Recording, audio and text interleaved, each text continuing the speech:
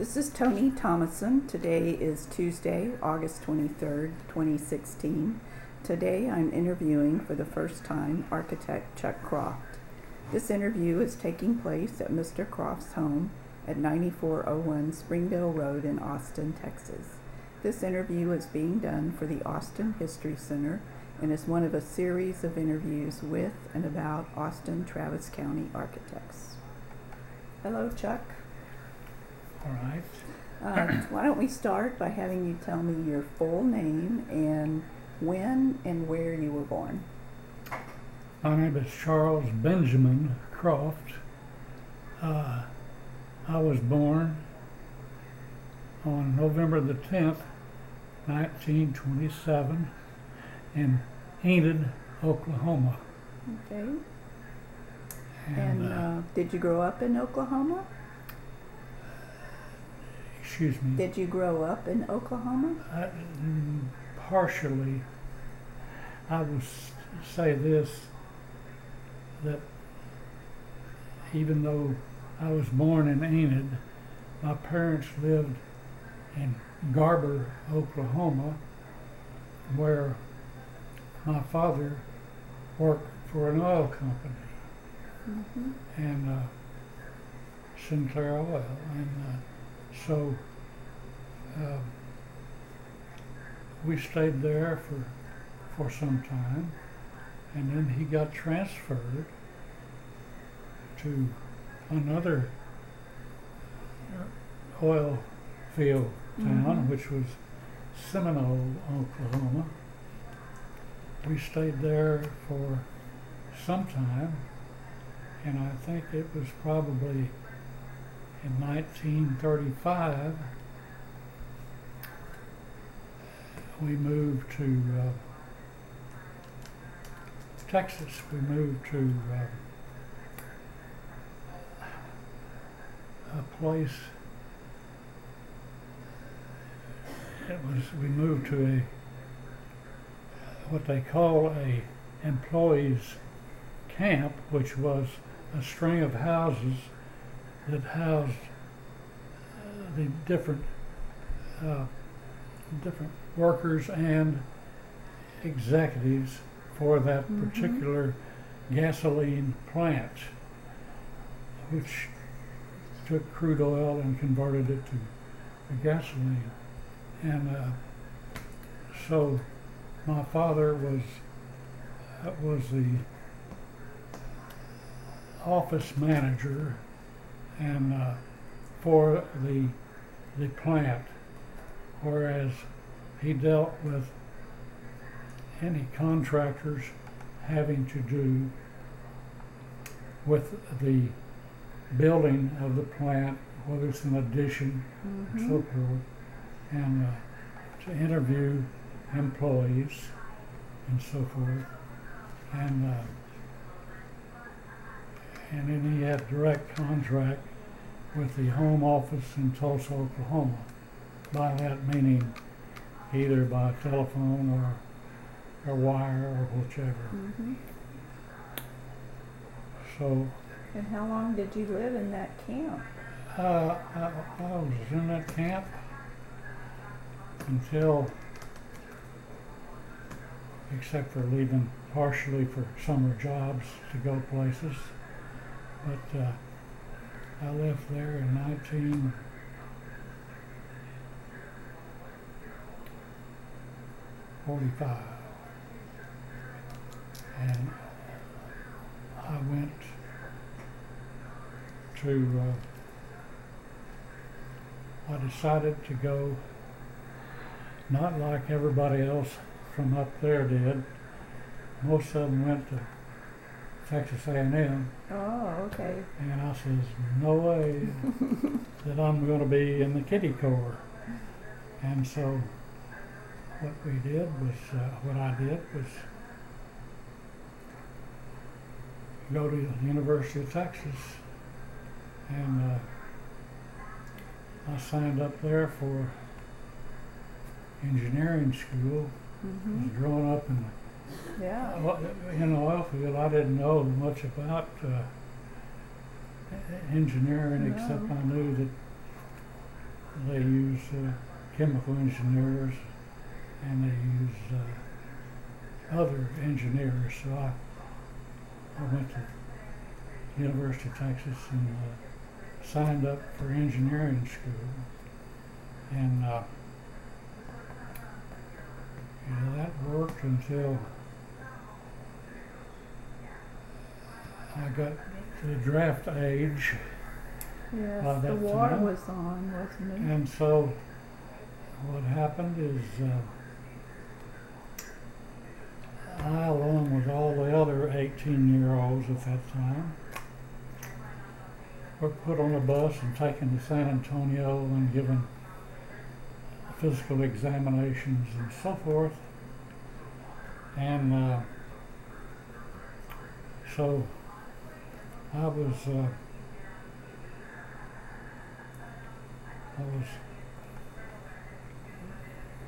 notified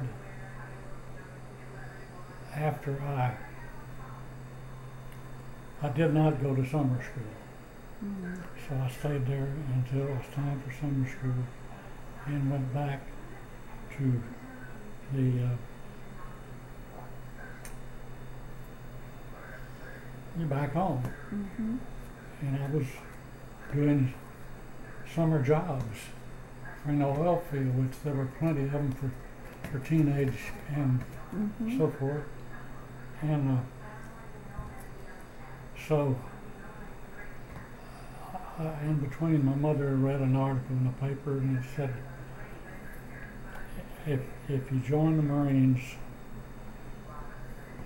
this week,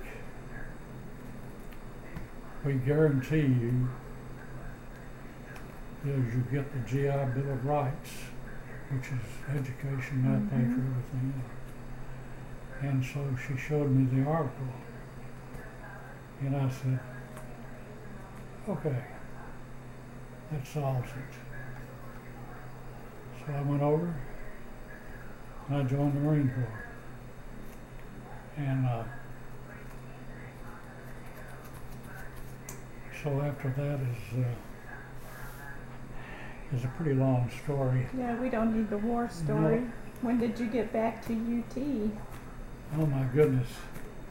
I got back, I was in the Marine Corps then from 45 to 1948. Wow. And so, and I had been on special duty to that point.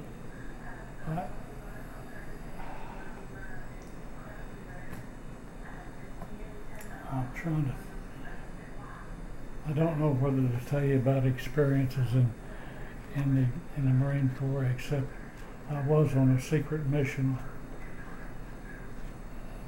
a top secret mission for atom bomb testing in the Marshall Islands, and that lasted for some time. And then they brought us back, and finally discharged. I mean, I'd been in, before that I'd been working for the Navy and the 14th District.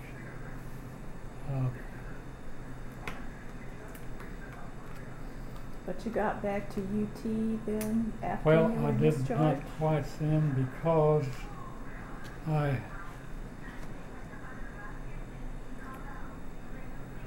when I got back, I was stationed with the Office of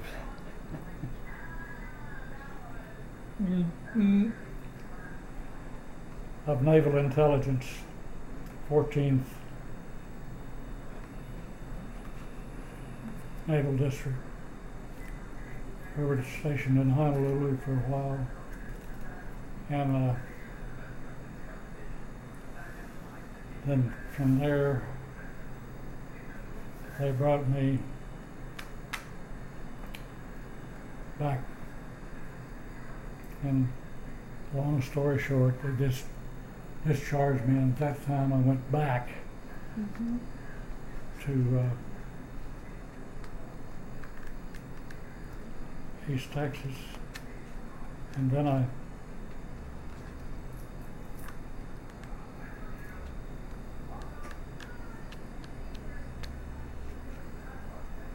do I do? Then I enrolled back into, well, really. Did you go back to engineering school, or how did you get to architecture? No, I didn't. What happened is, when I was stationed with the Navy Intelligence Office, there was a Navy lieutenant there who,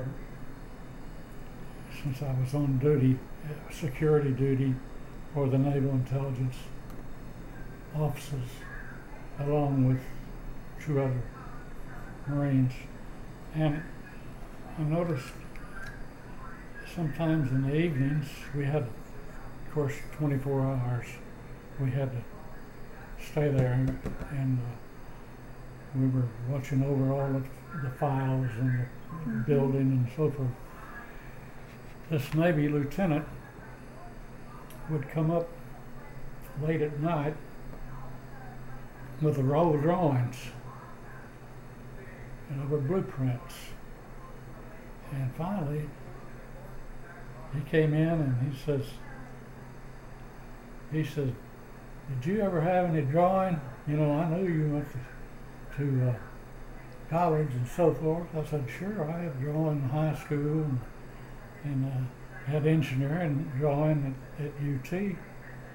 And he said, "Come on back to my office and I'll show you something."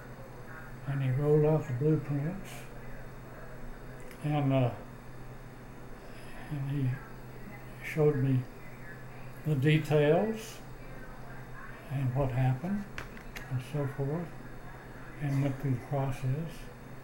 And he says, "You know,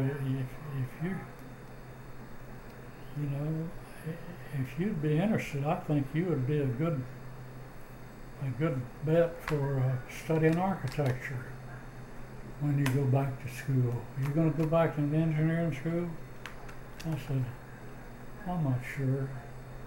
Yeah, but I'm going back to college at UT, I know. And he said, "Well, I understand, since I'm from Georgia, that University of Texas has got a real good architecture school." And so he says, "If I were you, I'd think about it seriously.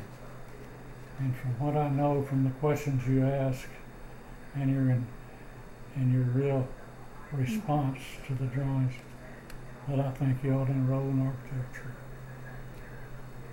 So I did. Wow. So that's how you decided. That's how I got into my profession. So when did you graduate from UT? I graduated in the summer of 1953, and that was after my class had been to Mexico for the summer to take a summer course in design and planning at what we call Monterey Tech, which was really we studied design and planning at Instituto Tecnológico de Estudios Superiores, Monterrey, Mexico, and that was in 1953, the summer, 52, the summer. And that credit was credited to our coursework and my classwork and so Mhm. forth. And then I graduated at the University of Texas in the summer of 1953. Were there any instructors or professors at UNT that you just Yes. especially helped you? Or Yes, guided very you? much. The main one that I recall, his name was Resner. His name was Ron Resner. Mhm. Ram Resner. Rollin Resner. Ron Resner. He was And, still there when I got there. Yeah. Okay, Mhm. yes. And he had been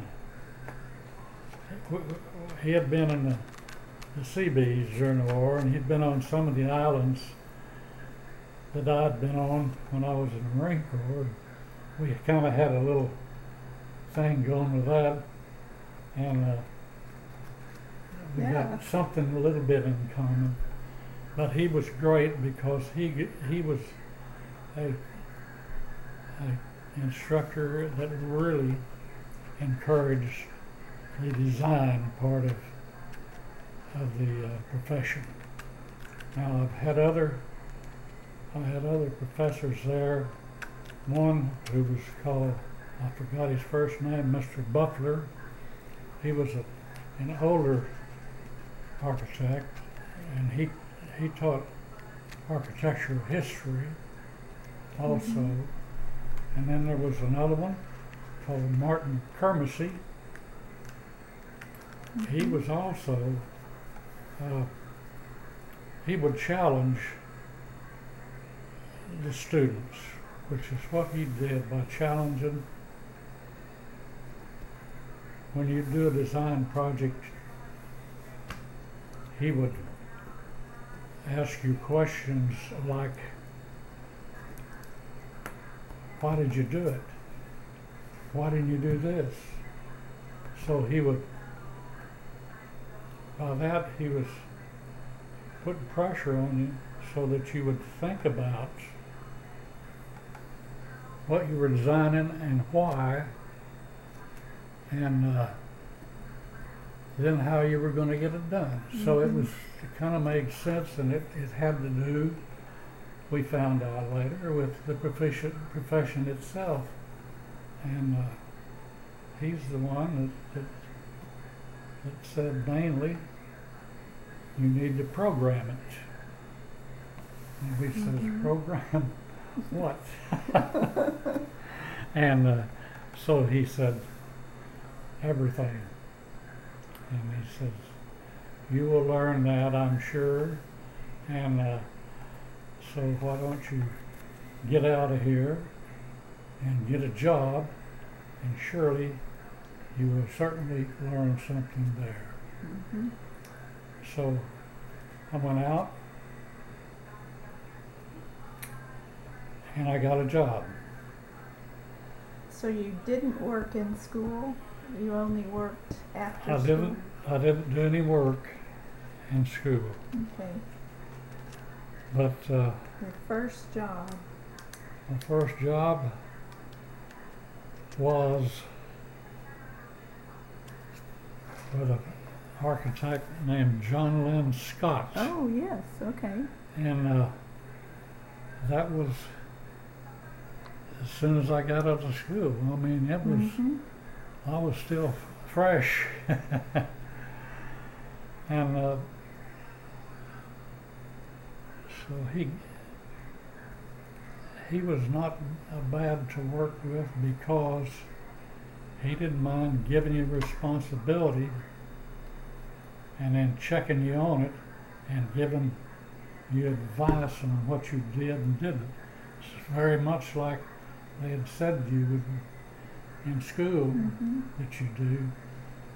And the main thing I got from him was he was doing some work for the government. And they were building they were designing a border station for Brownsville and Matamoros, that area. And so he said, okay, that's a government job, and you're going to have to do some paperwork and so forth. So you're going to have to do the communication and all this. And so we started doing the border station, and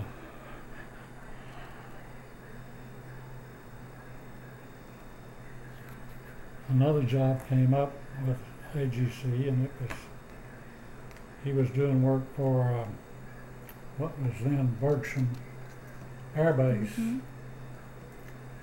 and they were doing a crash station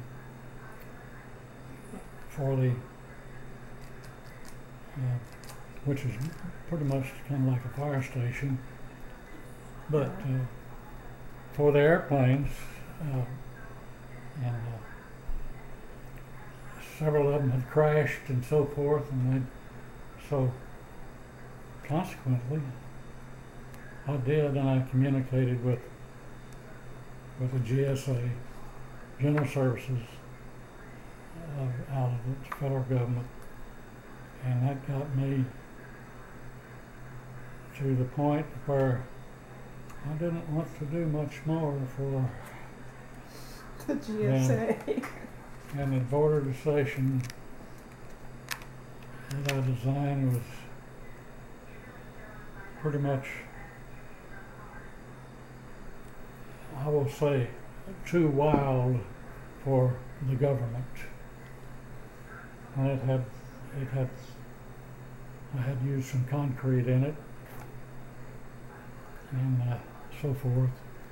And they had been used to apparently the steel framing of it's kind of like an office building at that time.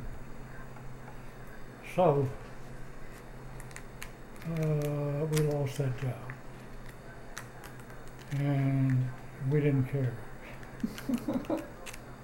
Your boss didn't care either, huh? He didn't care. He says, we got another one out on the base. We'll just take care of that one. And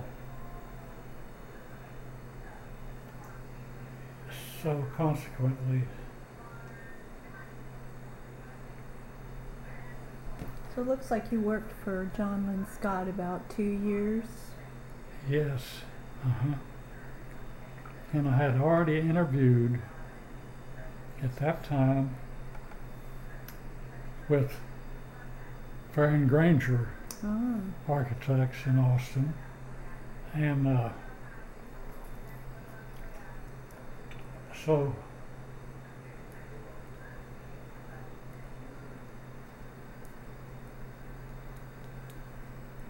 I went back and interviewed with them again, and Charlie Granger came in and he said, "Adam, I talked to you before." You remembered.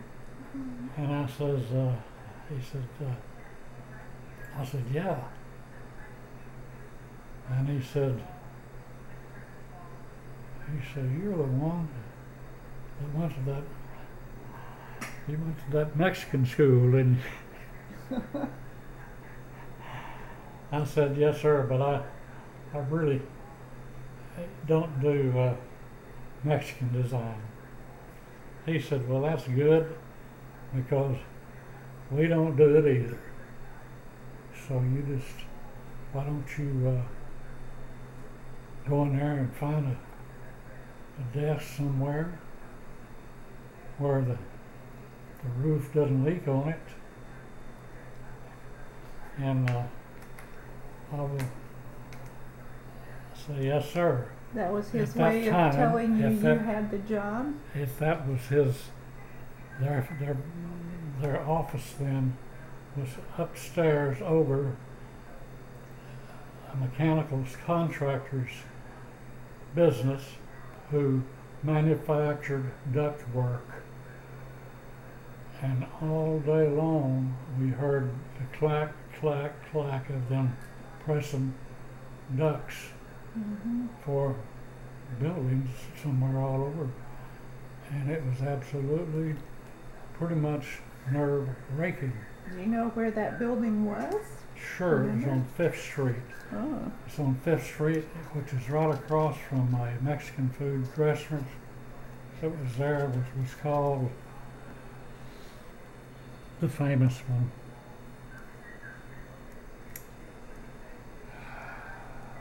Anyhow, it was a Mexican food restaurant. Was it And they finally, east of I-35 or west? Or was it east of I-35?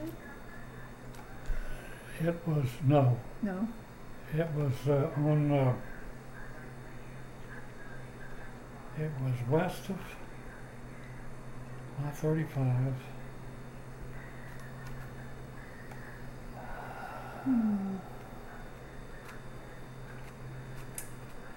Well, it was Well, on, it's okay. it was on East 5th Street. Okay. And what happened is what happened to that duct building was the Mexican food restaurant who had been across the street bought that building and turned it into a Mexican food restaurant. So, meanwhile,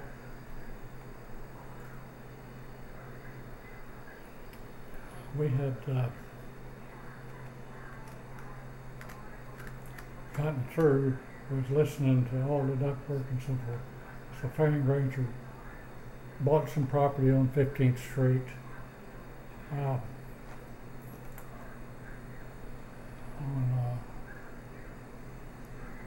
It was east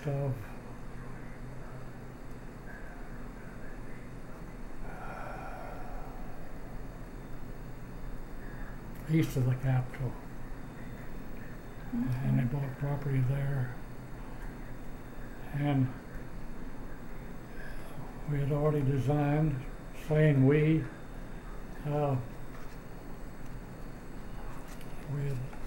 had designed it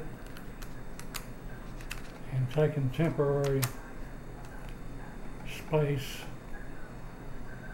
in the office of Clark Craig Engineers, and we shared quarters with him until our building was built. And we moved in that building in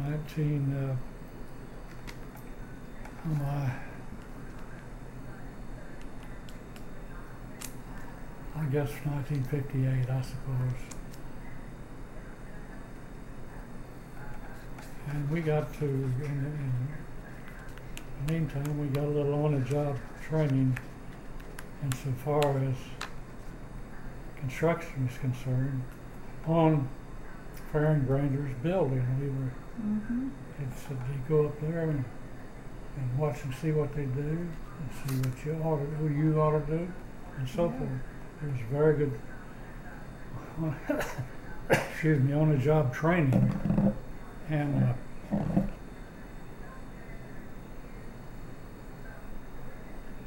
so I stayed with Farron Granger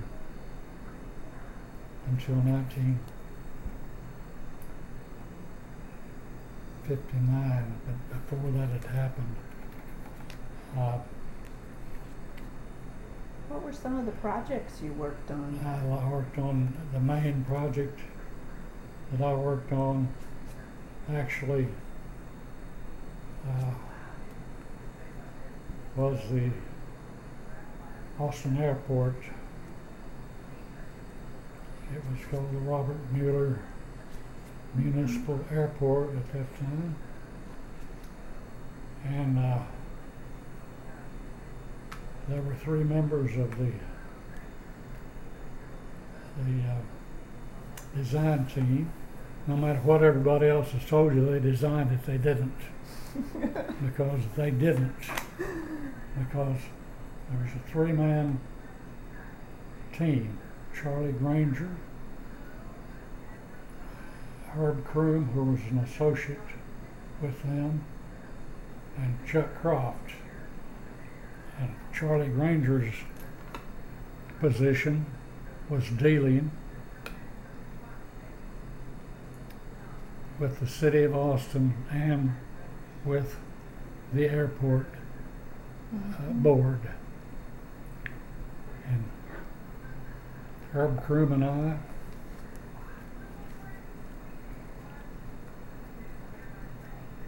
designed the airport.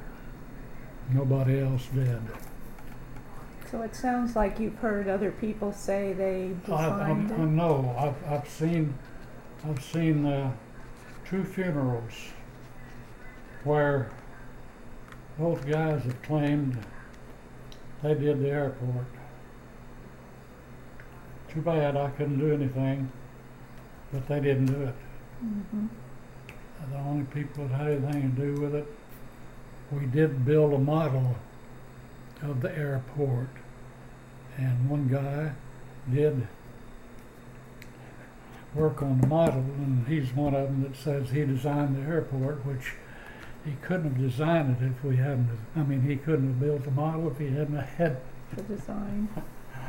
Nevertheless, I'm real sensitive about that Mm-hmm. because that it won a national award for the best commercial building, and for an AIA firm, Progressive Architecture, and that was a good point, because they were published in several magazines, and several professional magazines, and so that brings to mind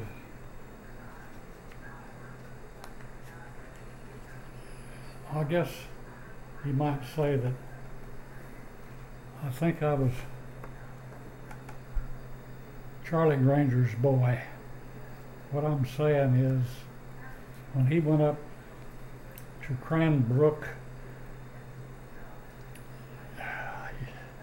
University, or Cranbrook College, have you ever heard of it? Yes. Uh-huh. It's like they draft people to come in there. You don't go up there and say, I'm gonna go to school here. They say, no, you don't go until we come after you.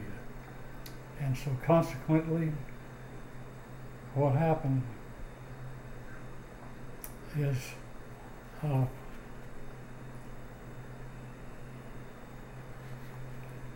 Charlie Granger was one of those, and oh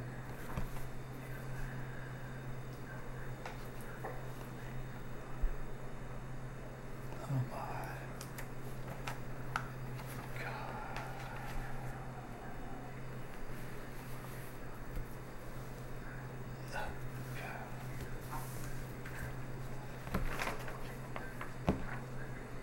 Oh, I'm sorry.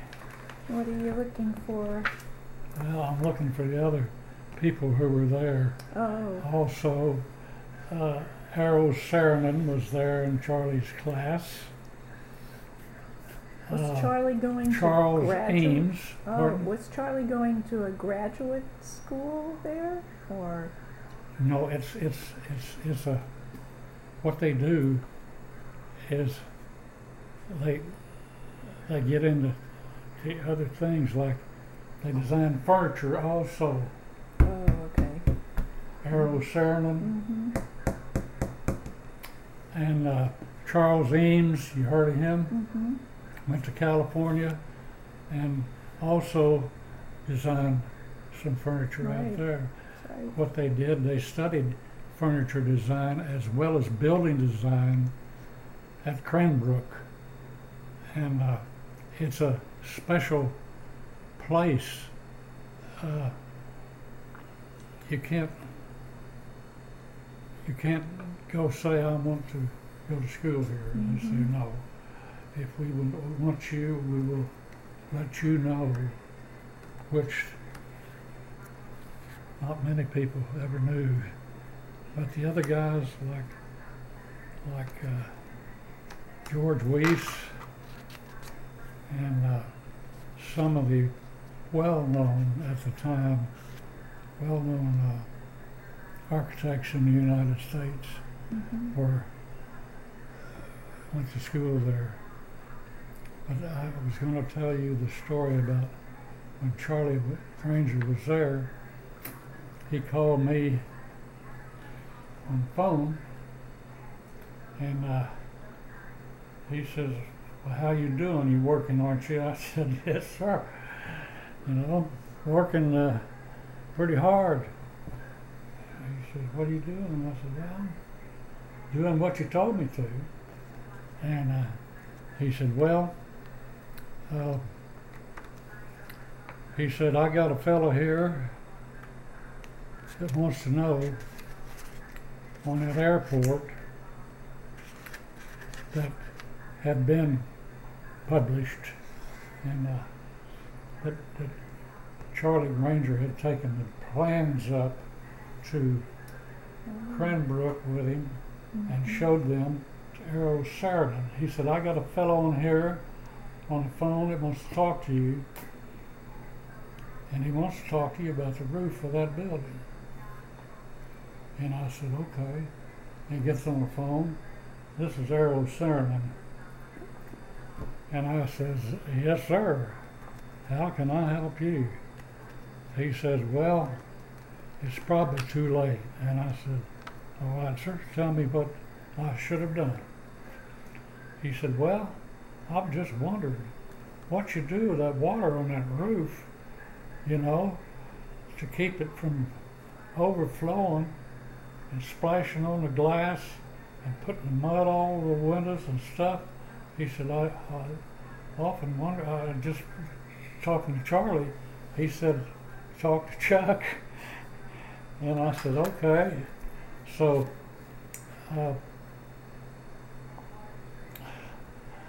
he said, well, tell me about it. And I said, well, sir, you know, every time it loops down, of course, it collects water. And he said, yeah, what keeps it from going over on the airport? Yeah, I mean on the where the planes are. He said, you're going to get splashed on the planes and stuff? And that's when they had the planes. They didn't do like they did now. You had to get off and walk to them. That's right. And no loading bridges. nope. And he says, and people will get soaking wet. And I said, no, sir. They're sloped slightly, number one, they're sloped slightly toward the outside. He said, then it's going to splash on the windows and be mud all over the place. I said, no, sir.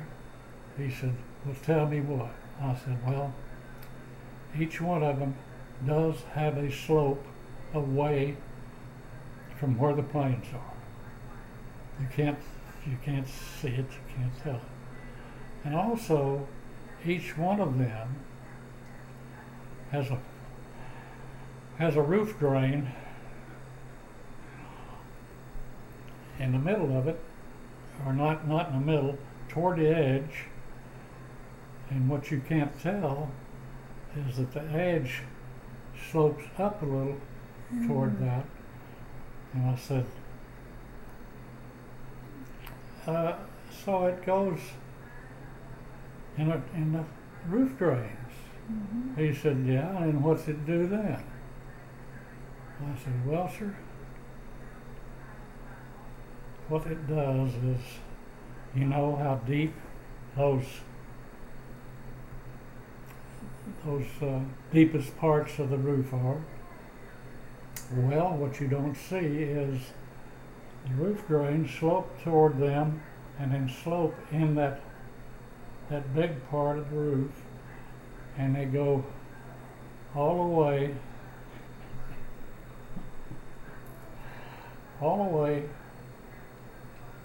to the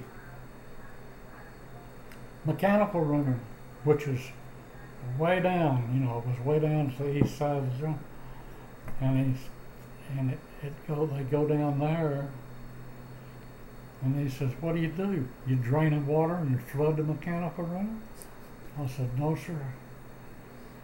We thought of that ahead of time. We drilled two holes in there in the concrete in the mechanical room. One of them we drain the roof drainage into, and the other one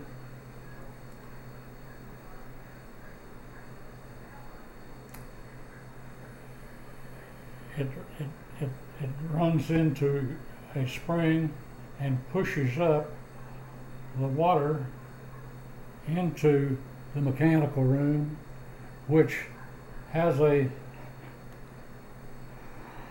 pump which pumps it into, when you turn it on, it pumps it into the water-cooled air conditioning system for the eastern part of the building, because they didn't air condition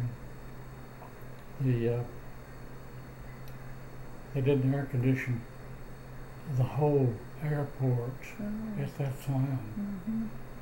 They didn't have the same systems that they had. All they had was water-cooled systems, and they used to have these big coolers on the roof. Well, we had a water cooler, but it wasn't on the roof, it was in there. And how we did it was pump it here and push it up here. Pump it here, push it up here. So consequently, that was that story, and I'm sorry for taking up your time. No, Mr. Saarinen was impressed, I take it, after he heard your explanation. He didn't have any more questions? No, he says,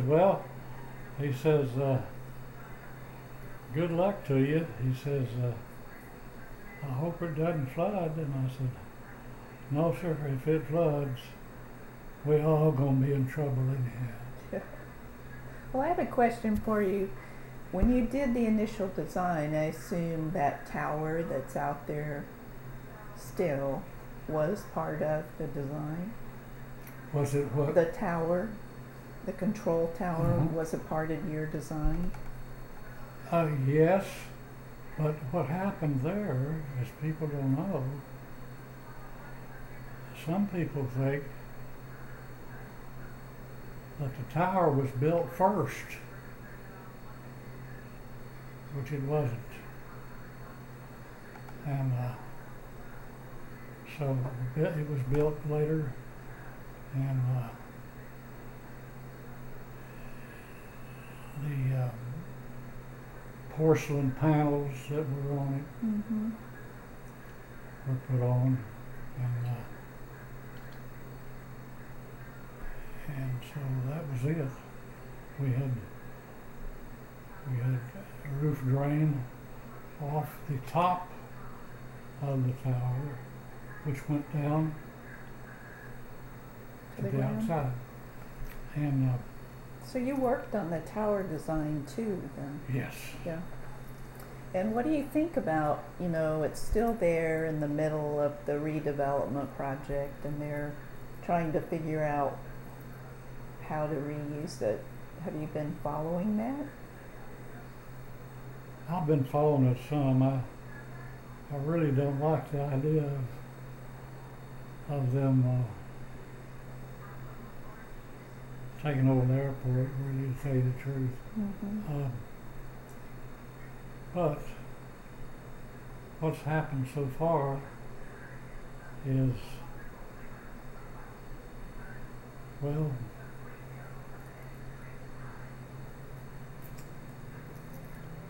I've been trying to follow it some, and I finally decided to forget about it a little bit. Let it go. I do know that there's shopping centers out there and all these things, and But they left the tower. yes, they left the tower, And Gerard, do you know Gerard Kinney? and I don't know. Gerard Kinney is leading the effort to find a new use for the tower. So, I know what. a new way to use the tower. Oh, They're going to keep it. I'll tell you what I've got. When you leave, I've got a sign that came out of the tower before I took it over. People could get into the tower and go up to the walk up the stairs and go as high as they could. And I've got a grandson that went up in there, and he got some stuff out of there that he thought he knew that I'd had something to do with it. So he thought I might like some of the stuff. So he got some signs off of the building. But one of them is by the front door. I'll show it to you on the way back. Okay, we'll do that. And so consequently, that pretty much ought to take care of that particular. Fair and Granger. Oh, Fair and Granger, what happened there? After. Hold on just a minute. I thought I had that. Dadgummit.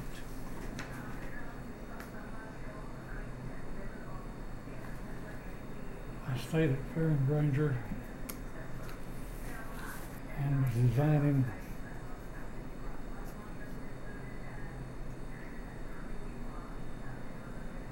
God, I forgot what I was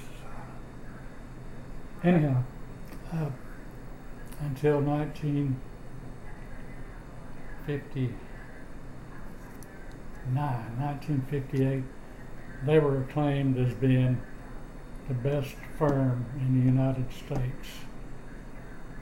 Fair and Granger was, and by the AIA. And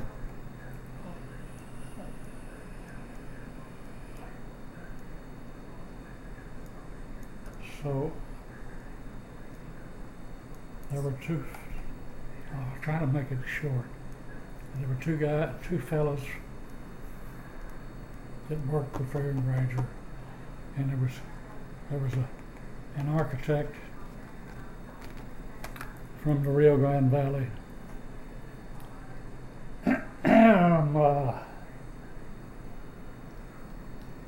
named John York, and he wanted somebody that had the capabilities to be an associate partner and run an office. And so these two, they sent a guy up because he was looking for, I mean, what was he doing? He was looking for somebody with that qualifications. As soon as he got there, these two guys who had gone to school with him at A&M said, "Man, there's your man right there. He's running this office right now, practically." And so he says, "Well, tell you what, we'll pay your airfare down there, and we'll put you up in a hotel, and we'll go meet Mr. York, and we'll see what happens." So I did. Went down, met him, and immediately he said, "We're looking at your qualifications." And what's that? He said, I've already talked to Charlie Granger, and he says, well, if you don't use him, send him back. So he says, you're hired. And he says, what you're going to do? And he told me, here's the projects we've got, and what you need to do is you handle them, because I'm going to Corpus Christi, and I'm going to go in business with another architect up there, and he's going to run the job up there, but I want you to handle the work here. So bless her heart, she had a good secretary that kept track of everything, boy. And so she helped me out with who did what, when, and so forth, as far as clients, as far as contractors, and so forth. So she got me squared away pretty much as to who was calling on the phone, want to know about the job here. So I jumped right into it, and I was an associate partner for that firm. And that was my first partnership, I think. So it looks like you were only there about a year. Here it is. Here it is. Mm-hmm.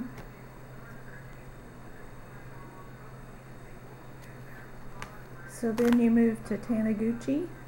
What happened there is I had been there for some time, and I'd been going to AIA meetings, and Alan Taniguchi came up to me and he said, man,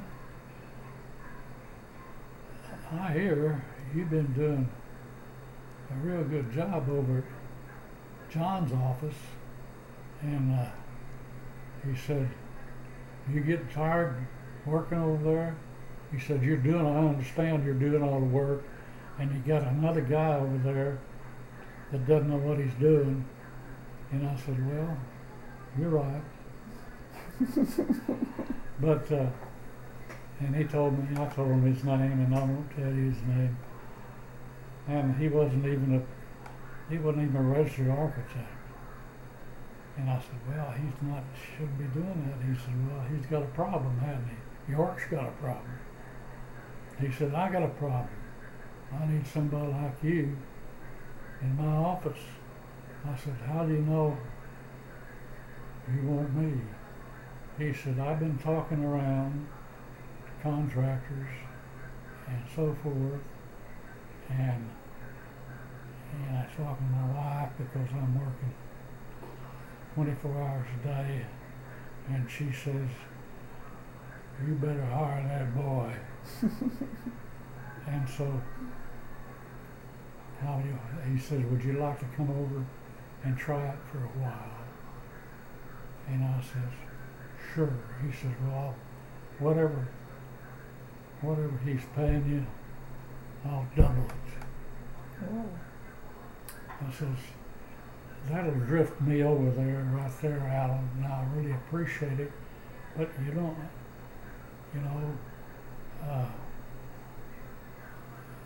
not paying me just to move. He said, no, I'm paying you so you can help me do some work, because I feel like I've got stuff that you know how to do.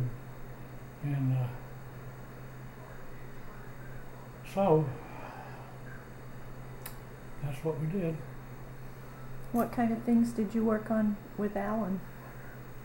It looks like you were a partner with Alan, right? Oh, yes. What happened on the partnership deal, Alan got a chance after I'd been there a while, and I'd done quite a few jobs for him, junior high school, and a bunch of stuff. And also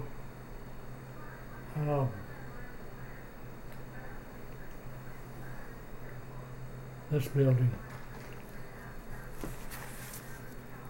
called the Casa del Sol. That's a model of it. Mm-hmm. And it's a job, it's concrete.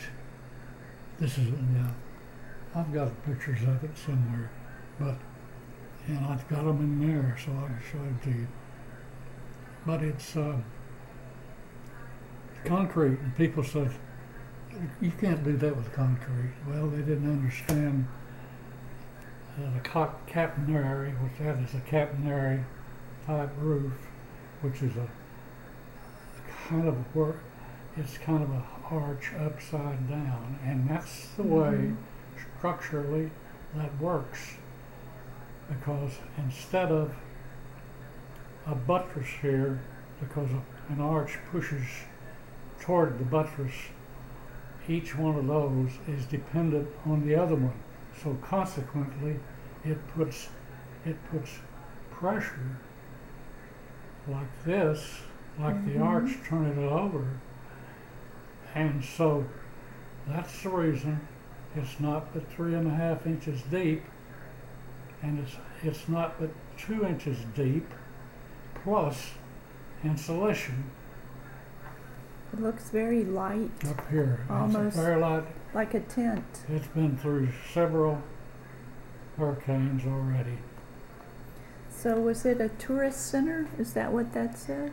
Yes, Tourist center? it was built for a tourist center because all the Yankees used to come down to the valley and spend the winter. Right. And then they turned it into a community center because everybody wanted to rent it and so forth. City says, well, let's make money off of it. Let's rent it to people. So they did. And they had some renovations, and they had a kitchen and everything behind it, which I've got a plan of it, but you don't necessarily need it. But And this was while you were working with Alan, right? pardon? That was when you were working with Alan Taniguchi? That was for a while, and I was going to tell you that that I was doing all the construction work. I mean, I was there doing the whole project. I mean, and how that happened was Alan had gotten a chance to be a visiting critique to the architecture school. And so while he was up there, well, I supervised all the construction on it, and I got pictures of me sitting on top of this when they were pouring concrete. But so I went ahead and not only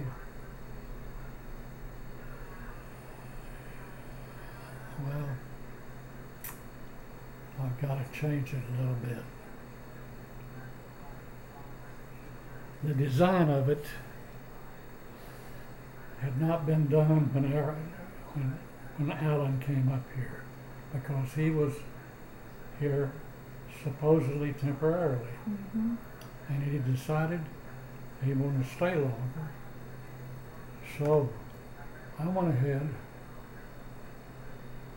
and designed it like this, instead of, he wanted it to be arches, and I says, no, I want it to be a catenary.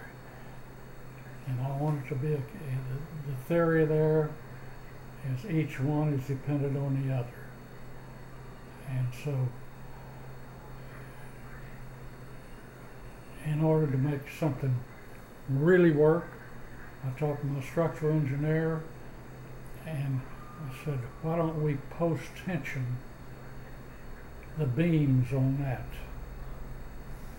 The beams coming up like this, and they come to a circle at the top, and then distributed that force in a circle all the way around, and it also did the same thing that these are doing. Consequently, I went ahead and designed it while Alan was gone. And So he comes back,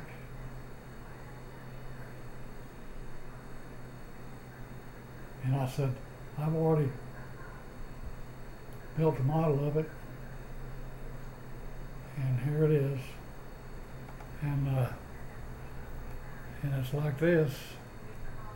And he said, well, it looks like you've got it done. I said, well, I hope so, because I've already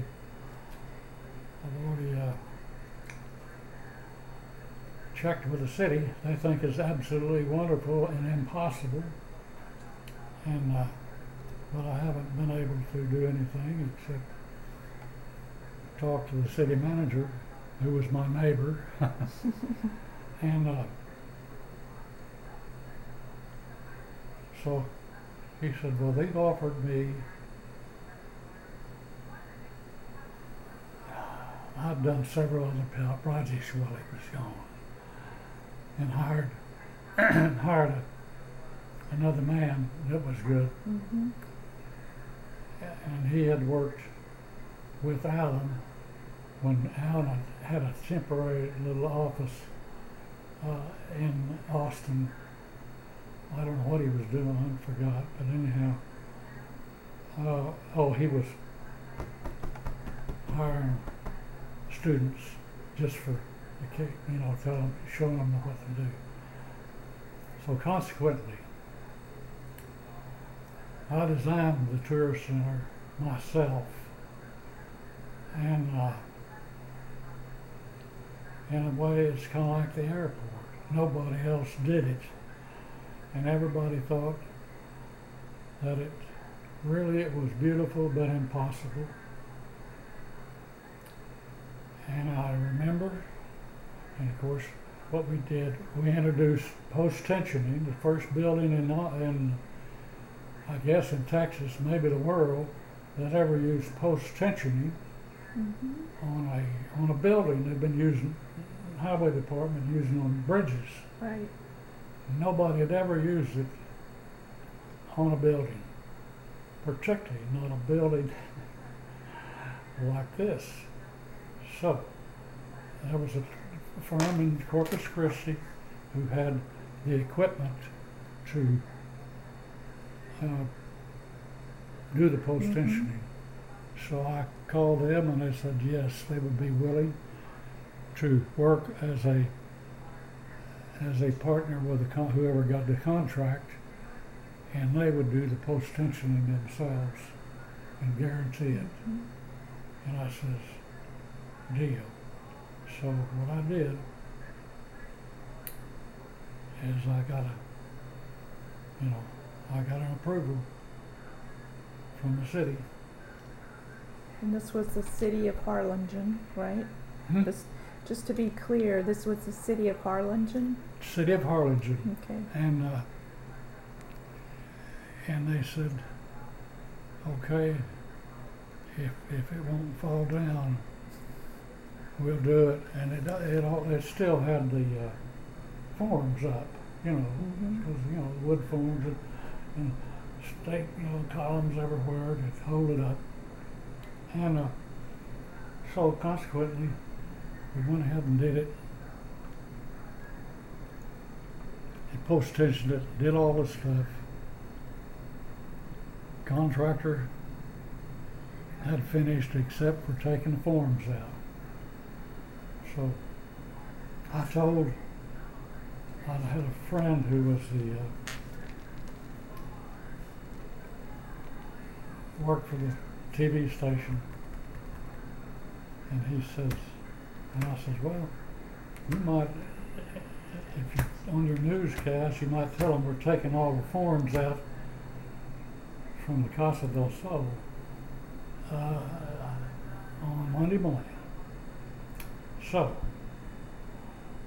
Monday morning, you couldn't get anywhere near it because people were all around it to watch the world's first planned disaster. And they says, and we knew I'd already been up, put a pencil between the forms and the concrete, and knew it had already done its relaxation, and it was ready. So there's people all the way around it, stick clear out here. And I couldn't, and I said, okay, now, to prove that this is going to work, what I'm going to do is I'm going to get the city manager here and the contractor, and we're going to go in there and we're going to stand there because we've got this fellow with this tractor that's going to hook a chain on it on the forms, and he's going to pull them out, and we're going to stand there while he's pulling them out, because if it falls, then we're dead anyhow. And the contractor really didn't want to do it, but he did. I said, check in. So consequently, that's what happened. And they pulled them out, and everybody was so upset because I didn't see the world's first planned disaster. And so they took off, and that was it. You had a beautiful building. It really, I've got all kind of pictures of it, but it's something. Nobody, as far as I know, and as I said about sketching. Was that probably your favorite building you designed? That's one of the favorite buildings I designed, and really, like I said, don't listen to anybody else because I designed it. Here it is. So you have pictures here of the form work. Let's see, am I sitting on top? I may have been, but they're pouring it right there. There's one here, and they poured them in sequence for this one and this one, and then they alternated, and then it was all set. Because when this one poured, it put the force here and all the way to here. So each one was dependent on the other one, as I said. Well, let's see. Okay, Let me do a time check here. We have only about 20 minutes left. So there are a couple of things I want to cover with you. One is we said we would talk about sketches and how you use sketching in your work. Oh yeah, sketching. I've been doing that for a long time. And I've found that we can use them, and many times that's how we tell and show the owner what the building is really going to look like. Some owners sometimes don't look at the working drawings and the construction part of it, and so we like to show sketches. Can I show you some? Well, I'll look at them after. It's a little hard on the recording to talk about sketches, so we'll look at those. I've done sketches on practically every building, and if I can't show you, then that's too bad. No, I'll look at them after. I just can't.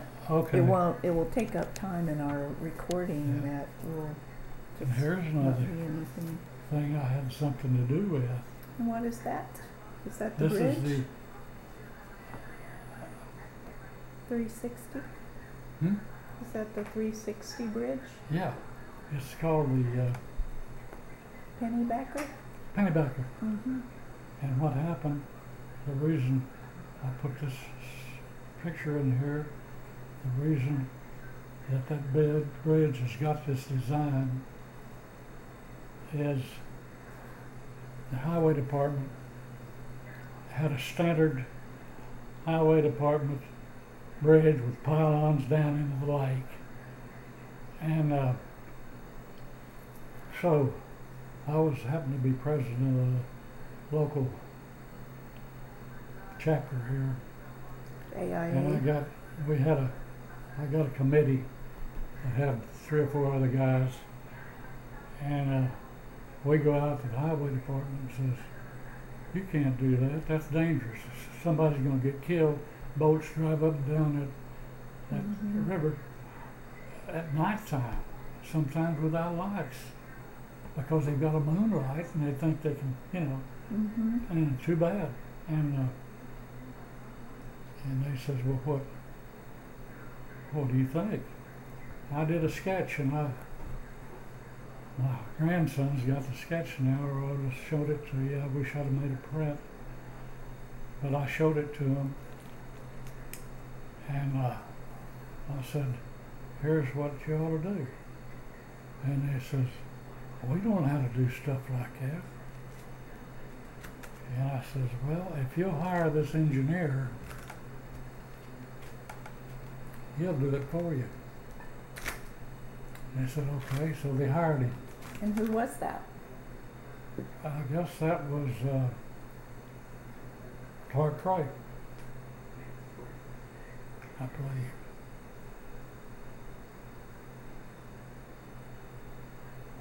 Oh, wait a minute.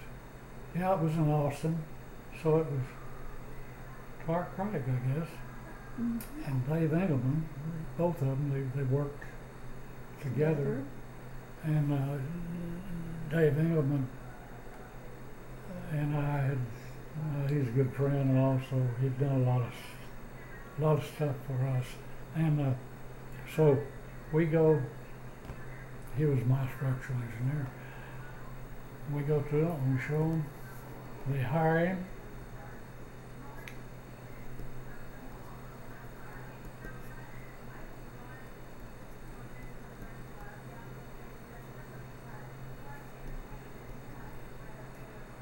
And they bid the job.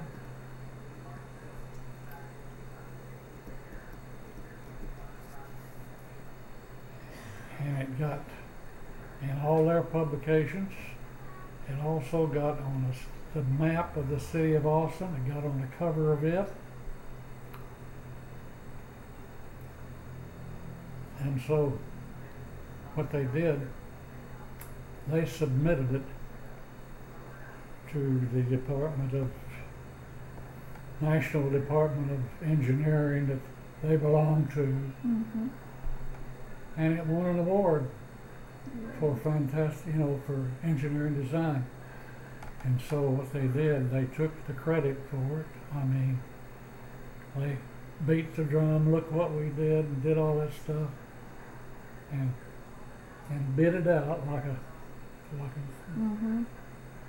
and built it. And that was a good thing that you did, though, to help them see another way of doing things. Oh, sure, because yeah, it's an arch. We got a mountain on this side and a mountain. Mountain on this side and a mountain on that side. Anyhow. And no piers in the lake. No piers, no nothing. And it's suspended with cables. And so they took credit for it, and it got on the Texas map, and the governor took credit for it. And so we just says, okay, what I'll do when I put an application in, I mean, when they asked me to be a fellow and I had to pursue stuff, this was part of it, because this was something that I did for the community. Yeah. Not for me. I didn't that get you any, influenced. I didn't get it. I wasn't employed to do a thing. But anyhow, that was part of what being a fellow was, is that is help your community and so forth. You might have seen some of that stuff. Have you still got some of that stuff? No. Dave probably, I guess. You gave him all the stuff that he showed you, didn't you? He didn't show me anything. You're talking about Dave, your son? Oh, he didn't? I don't think so. No. Okay. Did he I don't know if he showed you. No, he and I just met briefly at a history center Okay. meet, and then everything else we talked about was on the phone. Well, surely So he hasn't got enough. he told me I hope he doesn't. he told me he had things that he wanted to donate to the history center. Yes. Okay. Yeah, and I connected him up with the right person for that. Okay. So, just to briefly go back to your career and finish Yes. that story up, it looks like you went on then to. Oh, you had your own firm in Harlingen, and Yes. then you came to Austin and went to Jessen. Yes. And that's where I designed another favorite building, Which is? Westlake High School. Ah, okay.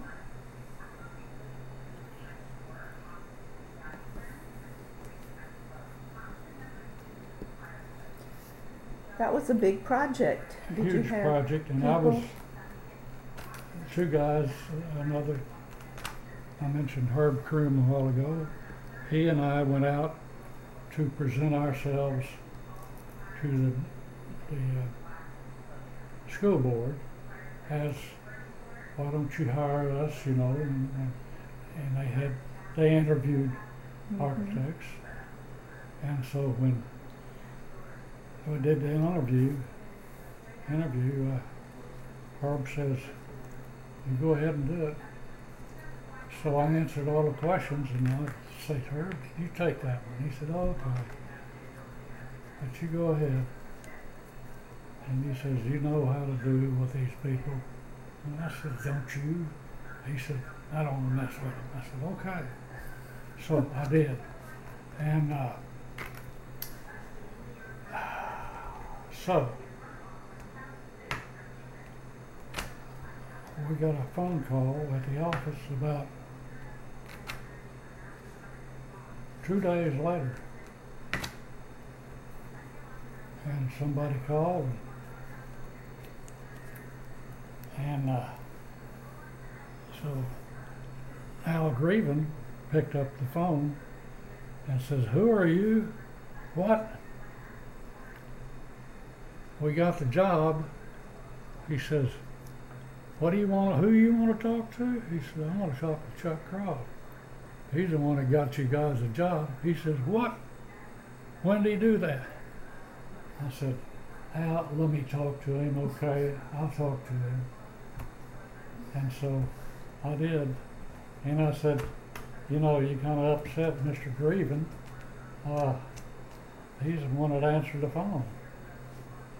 And he said, well, tell him I'm sorry, but you're the one I'm talking to. I want to talk to because you're the one that sold the board on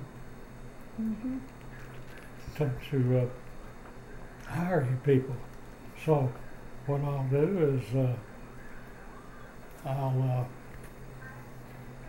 bring the contract to you. And you sign the contract and we'll go. So we did. So guess who got to design Westlake? Big project. So I did, and it was a great building. They said we want one that's waterproof, naturally. We want one that's soundproof.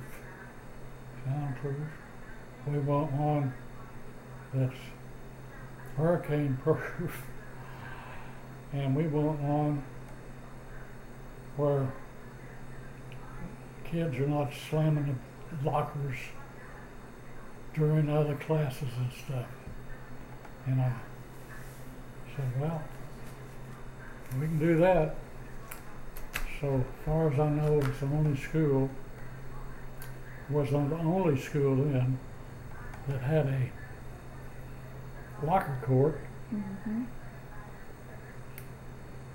that had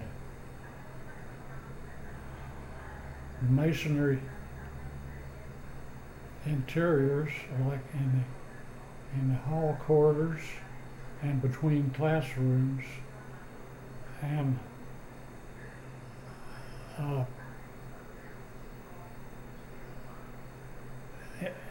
isolating anything that made noise, like the mechanical room, which we had then. They wanted an air-conditioned building, and so that's what we got them. And that was built in the, is it late 60s or? Yeah, I've got it somewhere probably. I don't know when it was built. Okay, I've got something here. Retail, industrial, office, commercial. Good grief, have I got schools? Yeah, somewhere.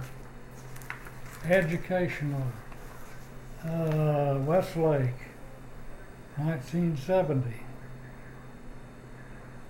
Okay? 1970. That probably was one. I'm not sure. That may have been when it was finished. Yeah, right Probably. here. Here's all the education facilities right here. Yeah, okay. Okay?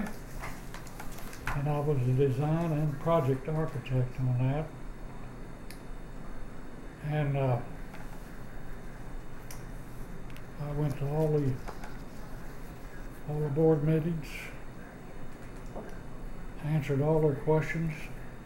And I had a community building, a community gathering, and in the auditorium,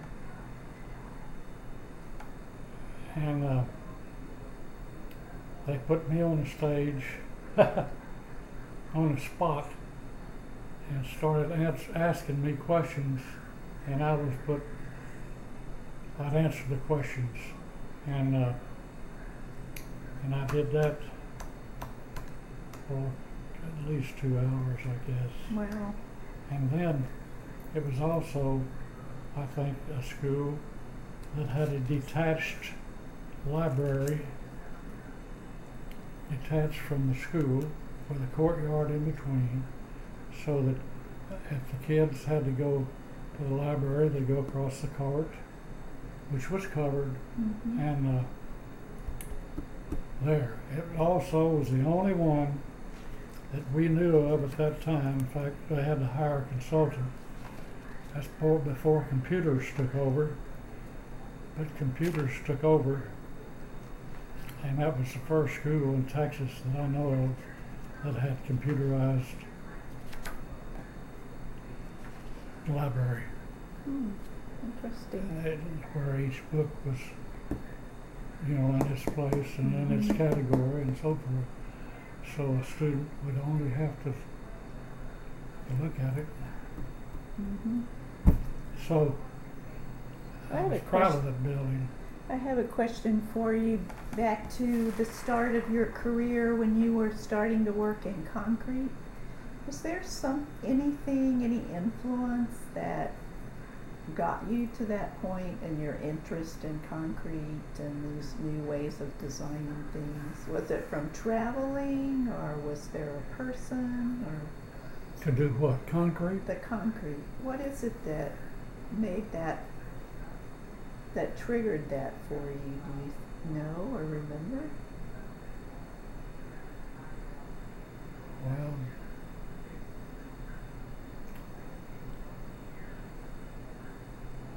I guess it started in the valley when I did a lot of concrete buildings. I did tilt wall schools. I did folded plate roofing. I got pictures of these too. But I did post-tensioning, and that's concrete people think that's fine. And I got awards from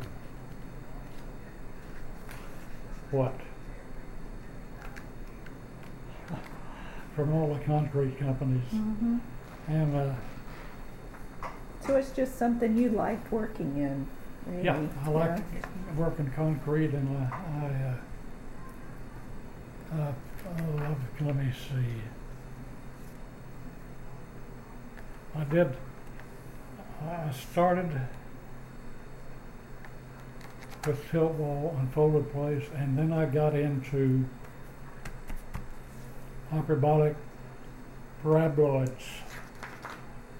And well,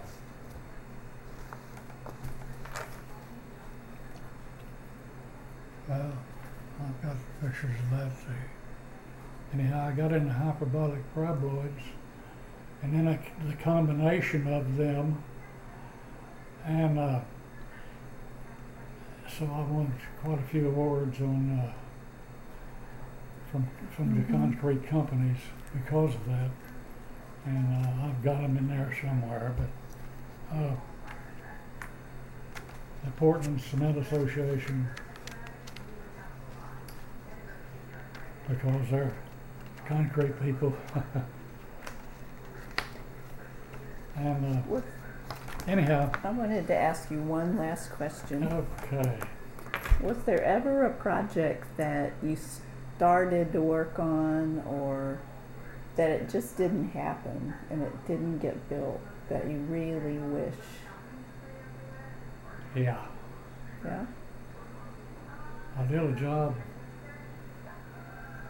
for a multi-millionaire who lived in Lakeway, who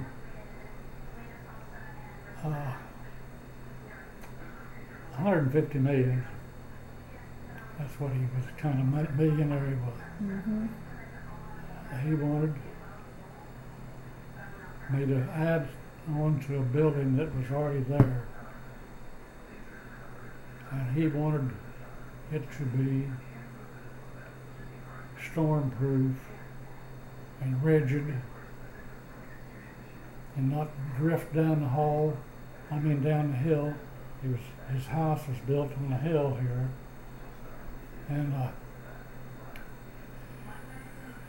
so I added the building, and I put in concrete walls and, retaining walls and everything. Even down the hill, I put concrete walls because he said it's washing all my flowers, and he says the first thing you know, I'll be on a cliff. So what happened is I did, and he says, now we're going to Switzerland, and we're going to look around out there for some property so we can build us a building, because we plan on going over there. We like to go over there every year or more, and we love the place, and it's across the river, the Lake Lugano, from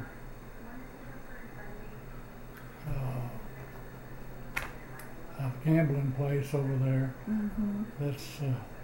That's in there, and so we like to go to that, and so we're going to buy some property, and we'll let you know. Well, they come back, and boy, he is hostile. He says they told me when I told them I'd pay him cash plus for this piece of property, and they says, did anybody tell you that you couldn't own anything here unless you were, you could only be a foreigner and own only 20% property. He said, you're crazy, And they said, that's law. If you're going to build here, you're going to go with the law here. So he comes back, and boy, he is cooked. And he says, boy, tell you what, I've got a piece of property over there and I want to build on it, and they don't want me to. And I says, well, what are you going to do? He said, I'm going to plan 100% plus 20. And I said, God, you think they'll go for that? He said, yeah, I think the money grubbers might, but I don't know for sure. So, what happened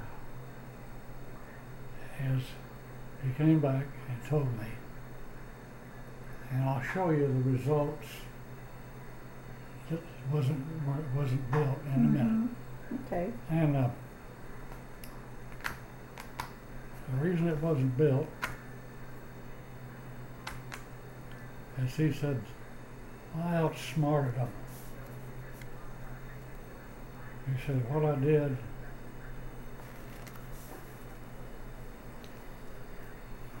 what do you do? Yeah, it was a commercial building. It was a government building, government owned over there, and it was a huge condo complex right on government property, right on the lake there where you can see it. I mean, from everywhere. And I said, he comes back and he said, well, I foxed them. I bought something on the government, and the government approved it.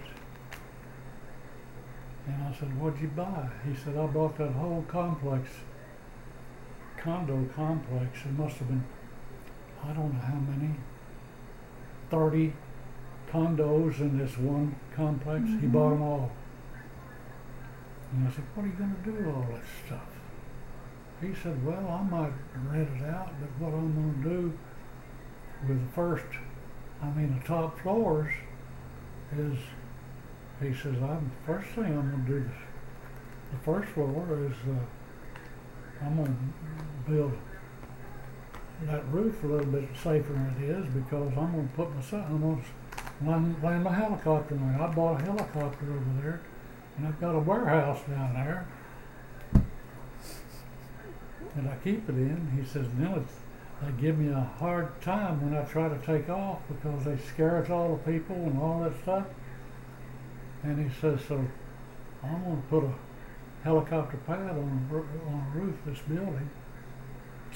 I said, can you get by with it? He said, sure. I said, how do you know?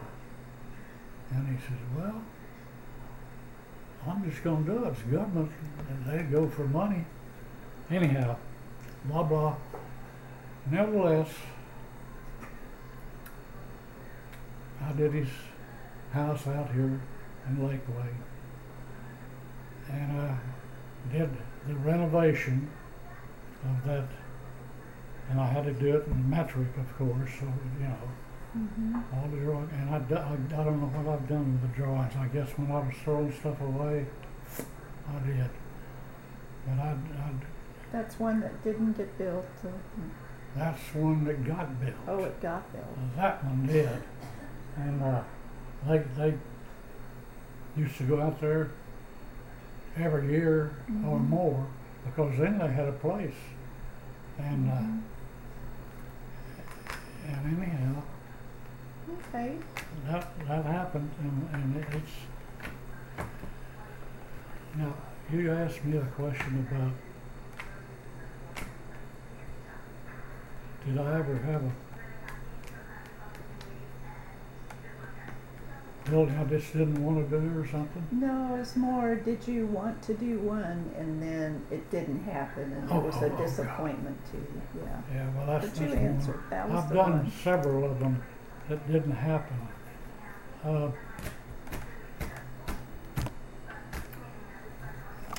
done a couple of houses that weren't built, and I've done